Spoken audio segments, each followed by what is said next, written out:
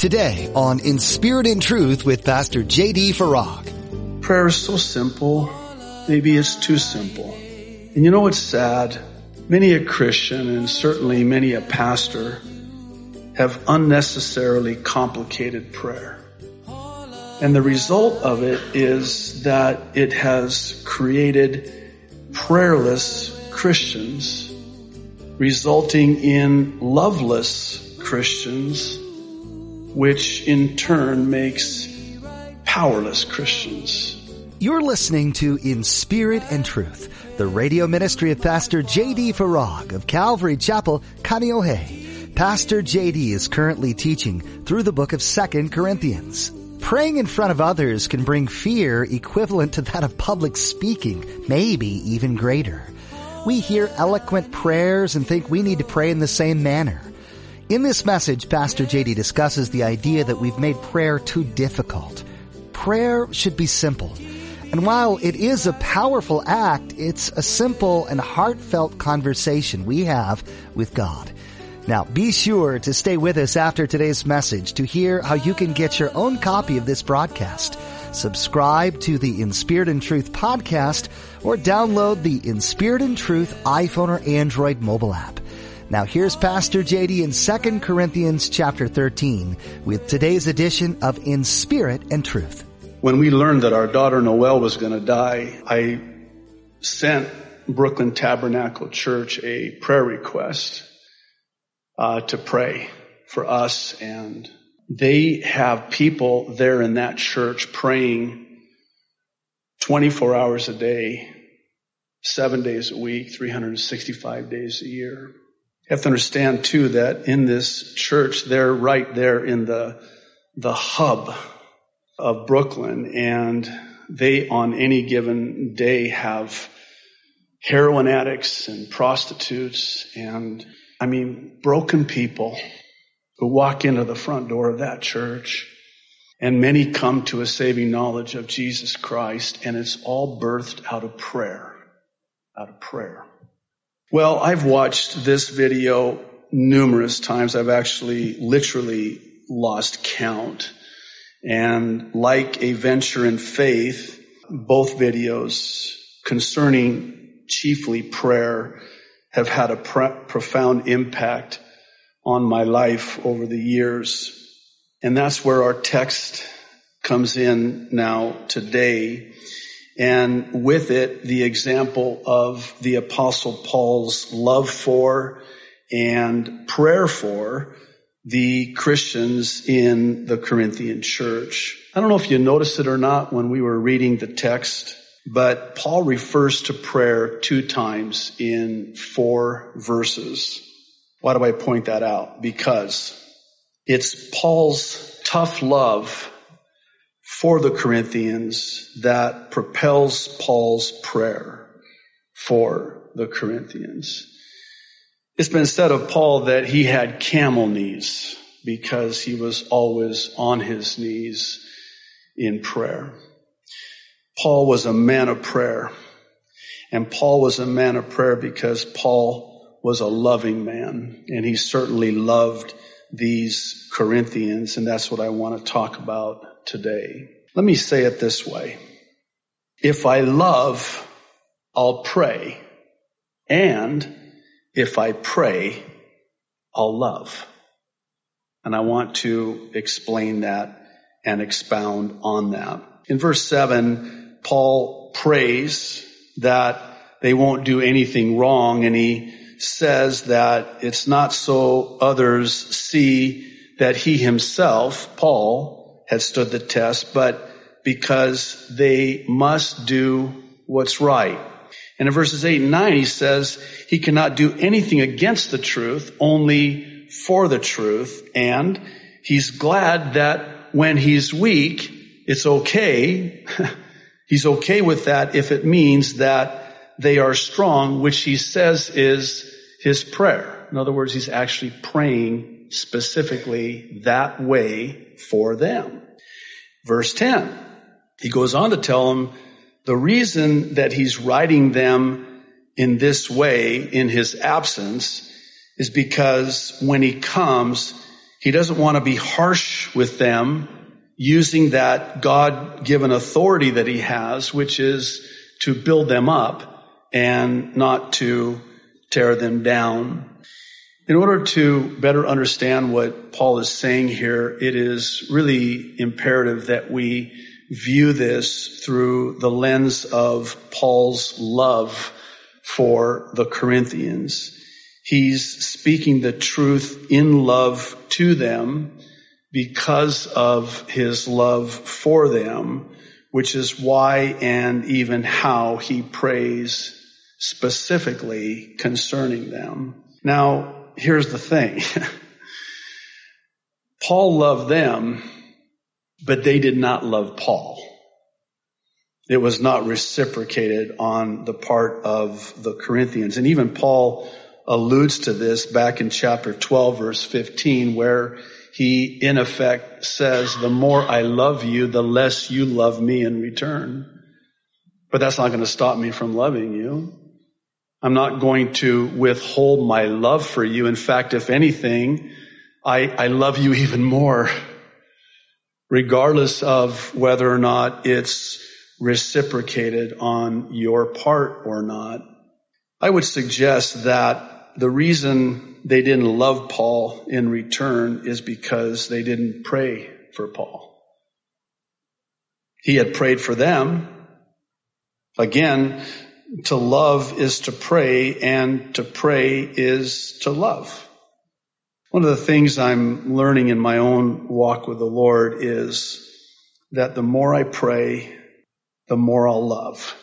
And conversely, the more I love, the more I'll pray. One of the things that I just have really come to realize in my relationship with the Lord is that prayer changes you. We say prayer changes things, but prayer really changes me. It changes my heart. It really sort of softens my heart. It's my hope that the simplicity of this doesn't lead to the dismissiveness of this, in the sense that prayer is so simple. Prayer is so simple. You know what prayer is? Prayer is just talking to God. On Thursday night in Psalm 6, you read how David prayed, and you would think that he was talking to his best friend. He was. What a friend we have in Jesus. Oh, what needless pain we bear, as the hymn of old goes, all because we do not carry everything to him in prayer. Prayer is so simple. Maybe it's too simple. And you know what's sad? Many a Christian, and certainly many a pastor, have unnecessarily complicated prayer.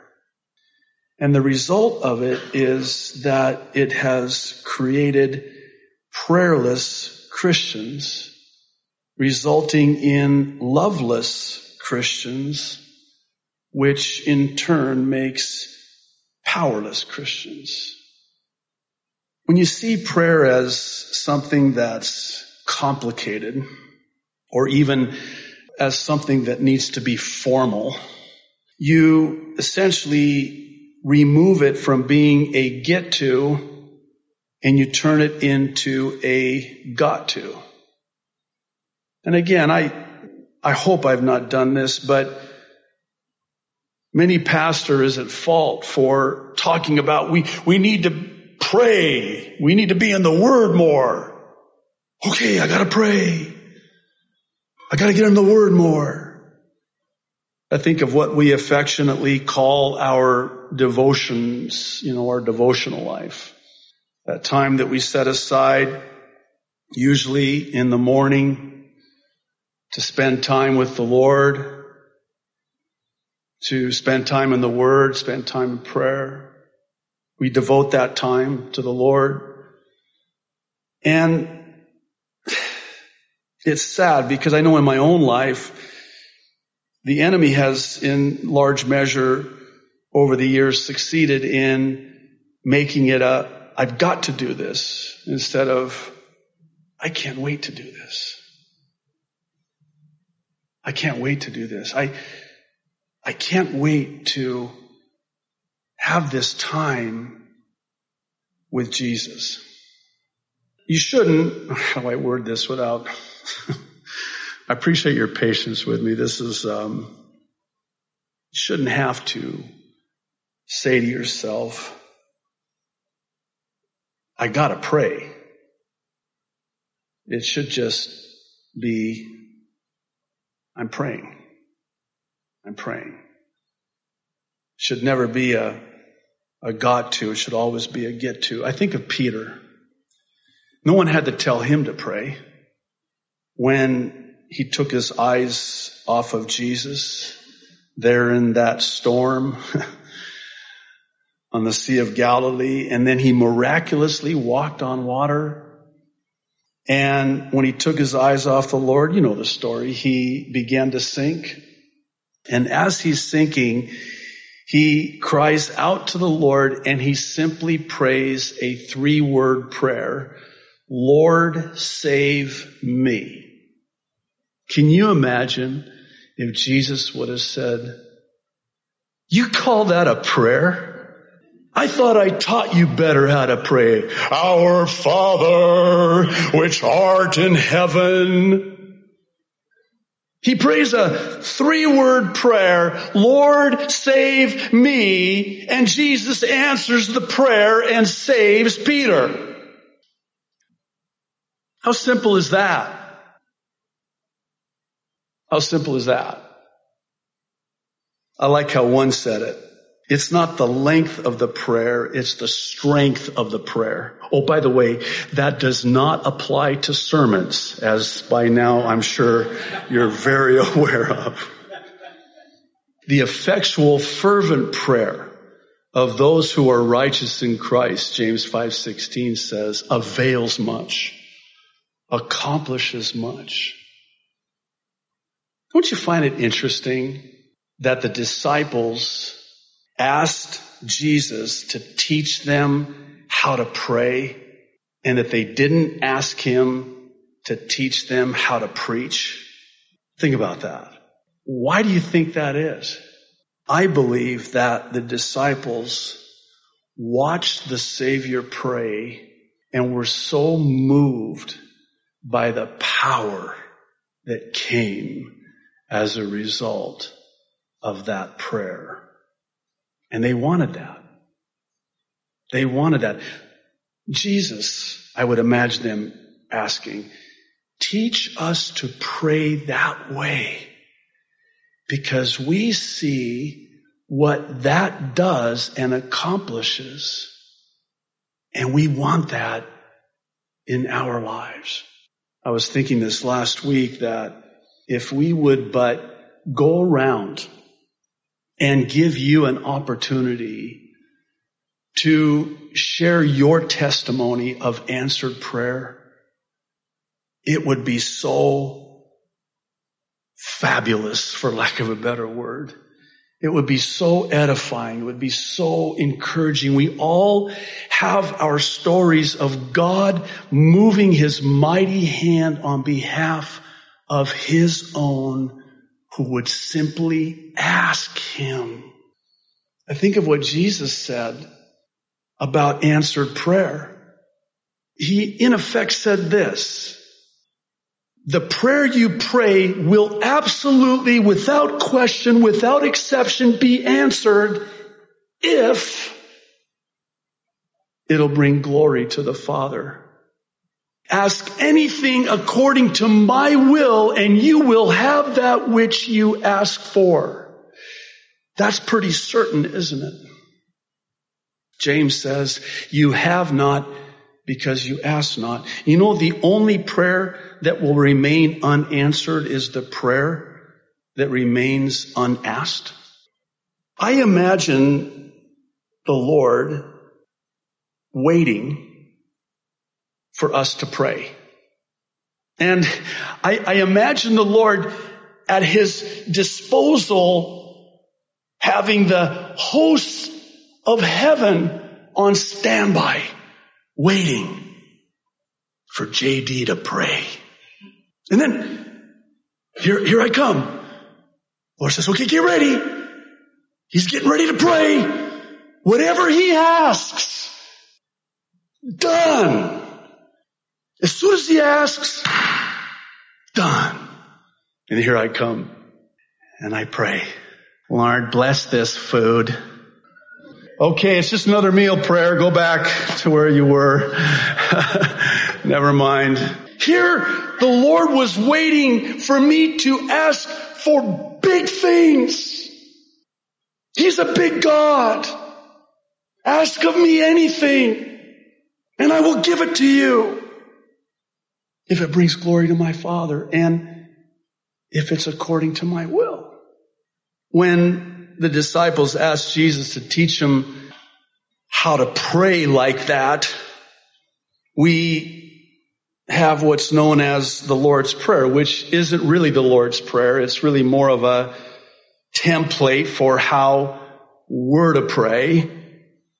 We actually do have a record of what the Lord prayed, and it's in the entirety of the Gospel of John, chapter 17. And I would like to read verses 20 through 26. I would certainly encourage you to turn there and follow along.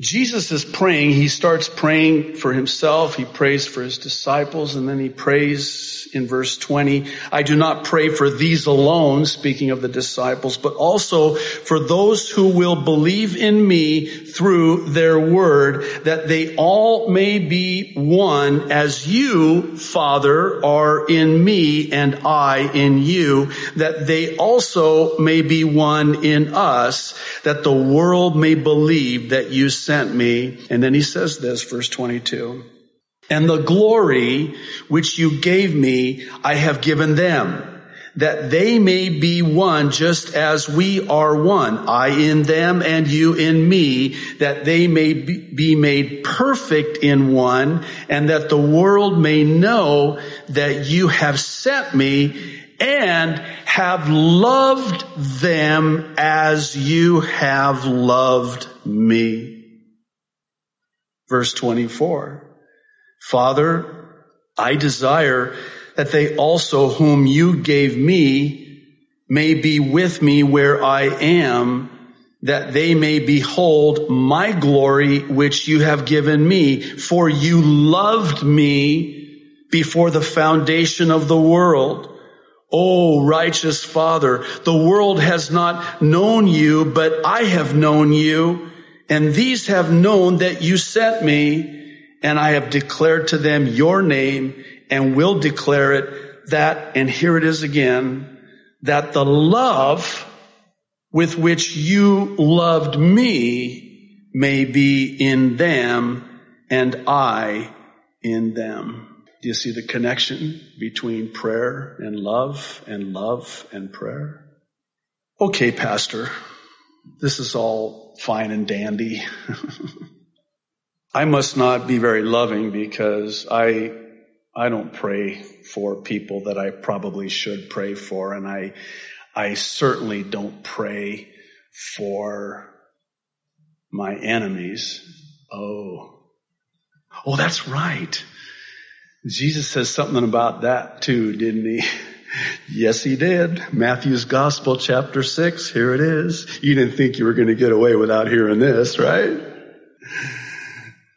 If I'm not going to get away from it, neither are you. I can assure you of that. Verse 43. You have heard that it was said, you shall love your neighbor and hate your enemy. But I say to you, love your enemies, bless those who curse you, do good to those who hate you, and this right here, and it's got to be the same in your Bible, and pray for those who spitefully use you and persecute you, that you may be sons of your Father in heaven. For he makes his sun rise on the evil and on the good, and sends rain on the just and on the unjust. And by the way, rain, especially in that day, was a good thing. You'll forgive the abrupt close, but I want to offer two final thoughts, really in the form of a question. And the first one is this. Have you ever noticed that you can't stay angry at someone for whom you are praying? You might start off, okay, I'll pray for my enemies. Lord, oh God, kill him. Do something to him, Lord. I know you've never done that. Neither have I. Just theoretically, I'll pray for my enemies, all right. No. You might start that way. Lord, I pray that you'll